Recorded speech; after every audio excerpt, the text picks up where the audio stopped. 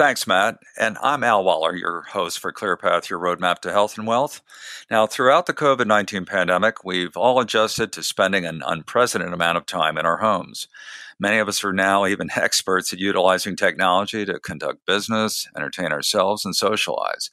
Unfortunately, this overabundance and unrestricted use of screens may cause health problems.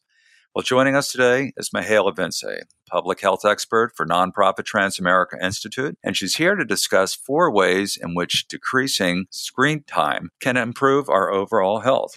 So, Mihaela, we're a full year into this pandemic. It's probably a fairly opportune time to discuss the benefits of decreasing screen time for our health. So could you start us off with some of the specific health benefits that folks could enjoy with that kind of reduction? Taking breaks from staring at a screen all day may reduce eye strain, which can actually lead to something known as computer vision syndrome.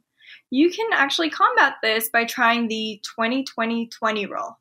That is, every 20 minutes, look at something 20 feet away for at least 20 seconds.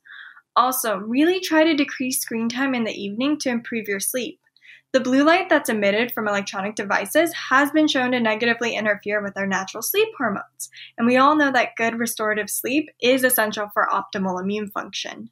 Well, Mihaela, I think you might be onto something and at least help solve the mystery of my less than restful sleeping patterns, because as I think about it, I know I've gotten into this bad habit of reading off either my iPhone and iPad on a nightly basis before turning in. And really, any way we can protect and boost our immune system is important.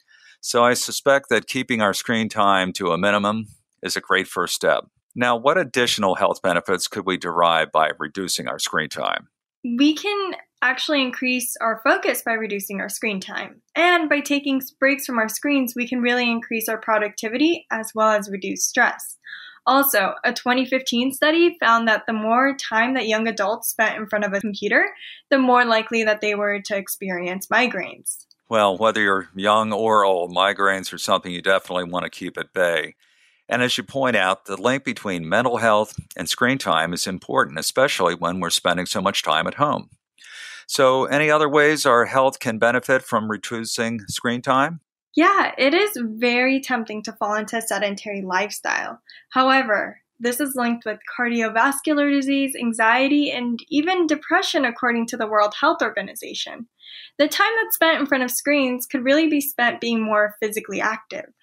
Well, I think these are all great incentives for reducing time in front of the screen. With that being said, many people continue to struggle with creating boundaries to stay off screens. Now, what methods or thoughts would you have for them? It might be a good idea to develop consistent habits around screens rather than overwhelming yourself with harsh rules. Remember, screen time might be a habit for you, so it might be a good idea to have alternative habits to turn to. Walking outside, picking up a new hobby, or even learning a sport are some ideas I can think of. Also, I personally find it super helpful to set screen-free time in my day. For instance, during dinner where I just don't allow myself to scan a screen. If you need some more ideas to help keep you on track to reduce screen time, check out Harvard Medical School Screen Time in the Brain page. Well, as usual, great advice all around, Mihaela. And it looks like we're out of time, so thanks again for joining us. Thank you so much for having me. And this has been another episode of ClearPath, your roadmap to health and wealth. I'm your host, Al Waller, on WYPR, your NPR news station. Until the next time, stay safe and occasionally unplugged, and thanks for listening.